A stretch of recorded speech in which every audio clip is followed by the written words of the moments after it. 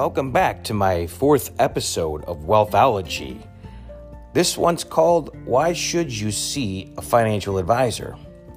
So, a lot of times people want to go it alone, and the social distancing and stay-at-home orders necessitated by the coronavirus had led many of us to feel isolated. Still, we fought back through social media and virtual gatherings and walks around the neighborhood where we could greet friends and neighbors from at least 6 feet away.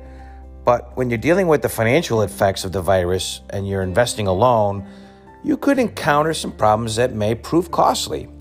Of course, with so much investment-related information available online and on television and in any number of periodicals, it's not surprising that some people feel that they can invest without any assistance.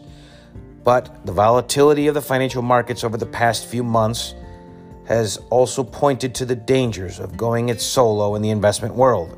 And you might find that a financial professional or a financial advisor can help you in several ways, including just a few of the following. Taking emotions out of investing. This is probably one of the most important things that a financial advisor can help you with. During this period of market turbulence, many self-guided investors are letting their emotions drive their investment decisions. As a result, they sell investments when their price is down, locking in their losses. Furthermore, if they then stay out of the financial markets, they will miss out on the eventual recovery. And most of the biggest gains are usually right when the rallies begin. It's at the very beginning that they occur. But if you work with a financial advisor who has helped you develop a personalized investment strategy based on your goals and your risk tolerance and your time horizon, you will be far less likely to react to extreme market conditions by making ill-advised decisions.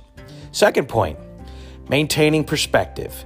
When you're putting away money for your future and you suddenly have half of it or a lot less, you might start wondering if that future is somehow in jeopardy.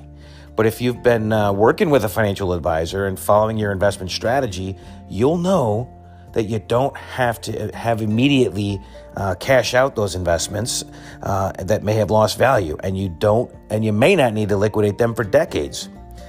If they were designed for long-term goals, such as retirement, you wouldn't have to. By the time you do sell them or need to sell them, their value may have appreciated significantly. If you've got a well-constructed portfolio, I'll add, you should have shorter-term, less volatile investments that will help you meet your current cash flow needs. Point number 3, understanding the history of investing. This is a key one. I speak with a lot of my investors about this one when we see market volatility on the downside, which is when most people really do need a coach in their corner.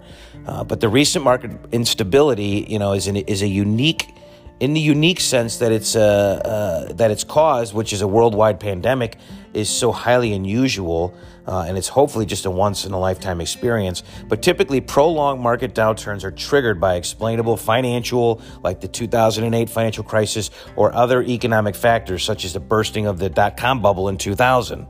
However, market drops of 20% or more, generally referred to as bear markets, they're not that unusual at all. They happen every few years, approximately 7 on average since 1945. Financial advisors are well aware of this history, and they share it with their clients.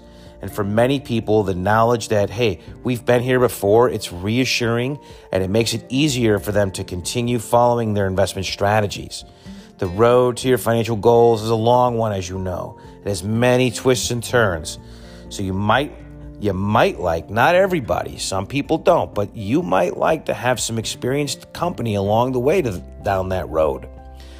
Again, this is Adam Robertson. I'm a financial advisor with Edward Jones. I hope you got some value out of this short podcast, number 4. And if you'd like to ask me more questions, you can reach me at my office is 219-836-2538, or you can send me an email at adam.robertson@edwardjones.com. That's adam.robertson@edwardjones.com.